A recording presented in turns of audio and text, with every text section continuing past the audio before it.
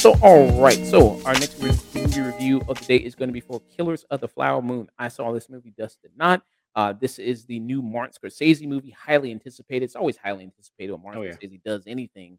And this is his 10th film. And this is about the Oklahoma murders that occurred in the 1920s. The murders here of the Osage Nation, Native American people. As you see in the film here, the Native American people, because they had all this land, they had also had oil on that land, and they Mhm. become, for lack of a better word, filthy fucking rich.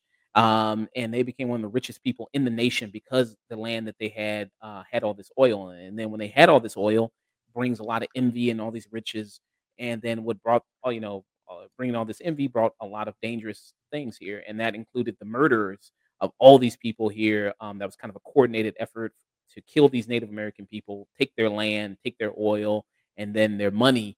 And it kind of led to this huge investigation here, all the way up until like the bureau at the time, not the Federal Bureau of Investigations, but just the Bureau of Investigations, Yeah. came down to investigate these murders.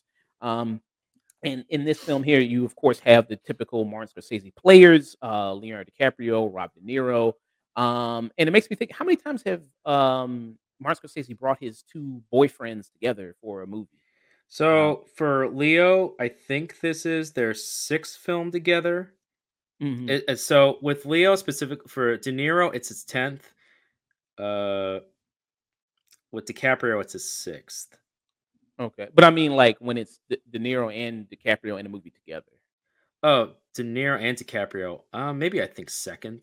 Second, yeah, because I'm trying to think. I was trying to think what was the other movie, but I can't right now. So yeah, you're gonna have his usual players here, and then one of the people really being the voice of the Osage people, the Native Americans, and one of the main players you see here is a woman named Molly Burkhart, who's eventually is going to become the wife of Leonardo DiCaprio's character. She's played by Lily Gladstone, who I heard before this movie's come out a lot of really great. I think she's going to get a lot of good awards attention. I heard about Mhm. that before this movie, and I can definitely see it. She's fantastic in this movie. Um, and the thing about this movie also that was much talked about is it's 3.5 hours. And is it worth seeing? You know what I mean? Being the length of this movie. And I talked about this when Bo is Afraid, and I talked about this with Babylon and other 3-hour movies. Yeah.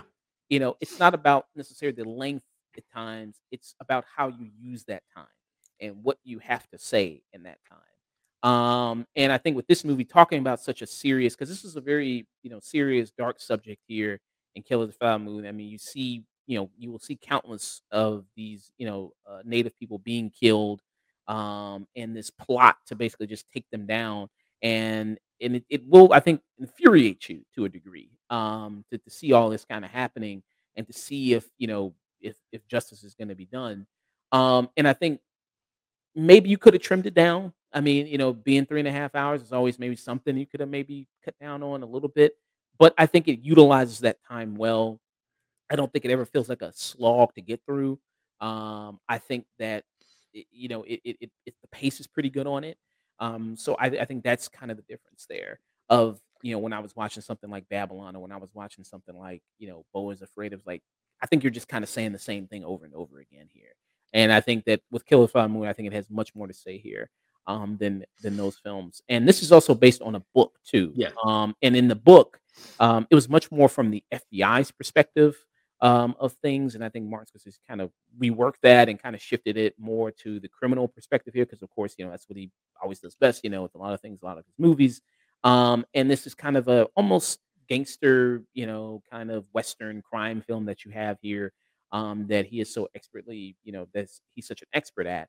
I wish though it did have more of a perspective from maybe Lily Gladstone taking more of the lead. I think you see more of Leonardo DiCaprio, who plays the nephew of Robert De Niro's character William Hale, who Robert De Niro is playing. I mean, this is probably the best villain performance all year, probably. I mean, Mhm. it's probably what's going to be. I mean, what he does in this movie, because he's the person here as like he's the real mastermind behind everything. And it's even more sinister because he's trying to put on this face of being, friends with the Osage people. It's like I'm your, he's making all these close connections with these people, speaking their language, getting into, their lives, having his sons marry the women of the Osage Nation. And I think that a lot of that stuff is just it's just so sinister, so evil. I think Oh a lot yeah. of that when you kind of have that going on. I think he does a great job at that. Um, and Leonardo DiCaprio, it's just like with this movie, especially directed by Martin Scorsese, and then like I said, so many good performances in here from like Robert De Niro and Lily Gladstone and Leonardo DiCaprio. I think this movie, its competition is the other great things that Martin Scorsese, Robert De Niro, and Leonardo DiCaprio have done in their careers. I think that's the thing. It's like Leonardo DiCaprio, who is good in this movie, and he's playing somebody who's a complete dope in this. It's like, with his accent, I just constantly kept thinking of, like, his character from Once Upon a Time in Hollywood, and just, like, his Yeah. facial expressions in there. It just kinda so much reminded me of there, and not say he's bad here, it's just kinda like that just so much reminded me of that. And I so I think that's kind of a thing issue here, and then with, of course, Martin Scorsese with his amazing direction of, like, you can go on and on talking about, what is the best Martin Scorsese movie and, what's your best kind of performance from Robert De Niro in one of those things. So, I think that's always I mean, that's a good problem to have if you're Martin Scorsese. It's like, hey, what movie do you love more than the one that he's done? Um, and when it gets into, the criminal element and, all those things, I think it is really interesting, and a great piece of history too that makes it very good. It's something people should know about. Um, like I said, I think some of the weak points here is the whole kind of I think Lily Gladstone gets a little bit of a backseat here, compared to Leonardo DiCaprio and Robert De Niro. Even though she's not completely, I don't think forgot about.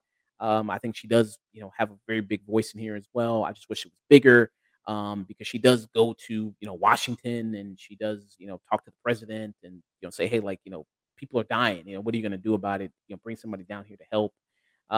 So she does have moments like that in the movie. So they give a little bit. But it's just constantly. It's like one of those movies you're just screaming at the screen, like it's these fucking people. You know what I mean? Like Mhm. it's kind of just one of those type of movies. It is just like man, it just kind of depresses the hell out of you. But yeah, I mean, Martin Scorsese, I mean, mostly for me, never really disappoints. I really didn't like The Irishman all that much. It wasn't terrible, but I wasn't too bad. And that was another 3-hour movie too, The Irishman, which was on Netflix. And I was kind of just meh on it myself. Mhm. How did you feel about that? I mean, I felt while a lot of the performances in The Irishman were great, I did feel its length quite a bit at times, where you could have shortened some stuff here, moved some scenes here, really condensed it, and had I think a Mm, better condensed story with the characters that you already had. But yeah, I think it falls into one of those problems. Like when you have a 3 hour runtime, you really got to earn that, and every mm, scene has to matter, and I should not have to feel that length. And there are certain scenes and certain pacing issues that here and there it felt a little bloated, mm, but yeah. you could tell that Martin Scorsese was very passionate about that movie, and everybody was really passionate about doing these roles, and so you kind of forgave it for its effort, but uh, yeah, that's kind of how I felt about that, where it could have lost some time and been a more condensed story.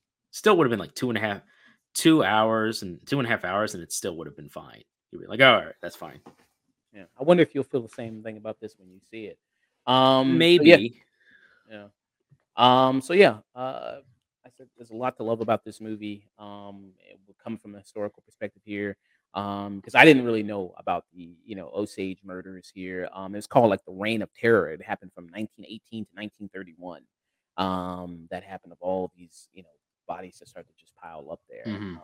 And just like I said, the evil things that kind of happen in the situation of like you have these people who would marry, these women, then kill them, then they would have even children with them, and then just possibly just do away with the children. They just get access to all this money and land, and you see it this movie. Like at one point, Native Americans had white chauffeurs and maids and workers and butlers and everything like that, and it's like, wow, that was really something. So, Hmm. yeah, I would give this a strong tune in for me.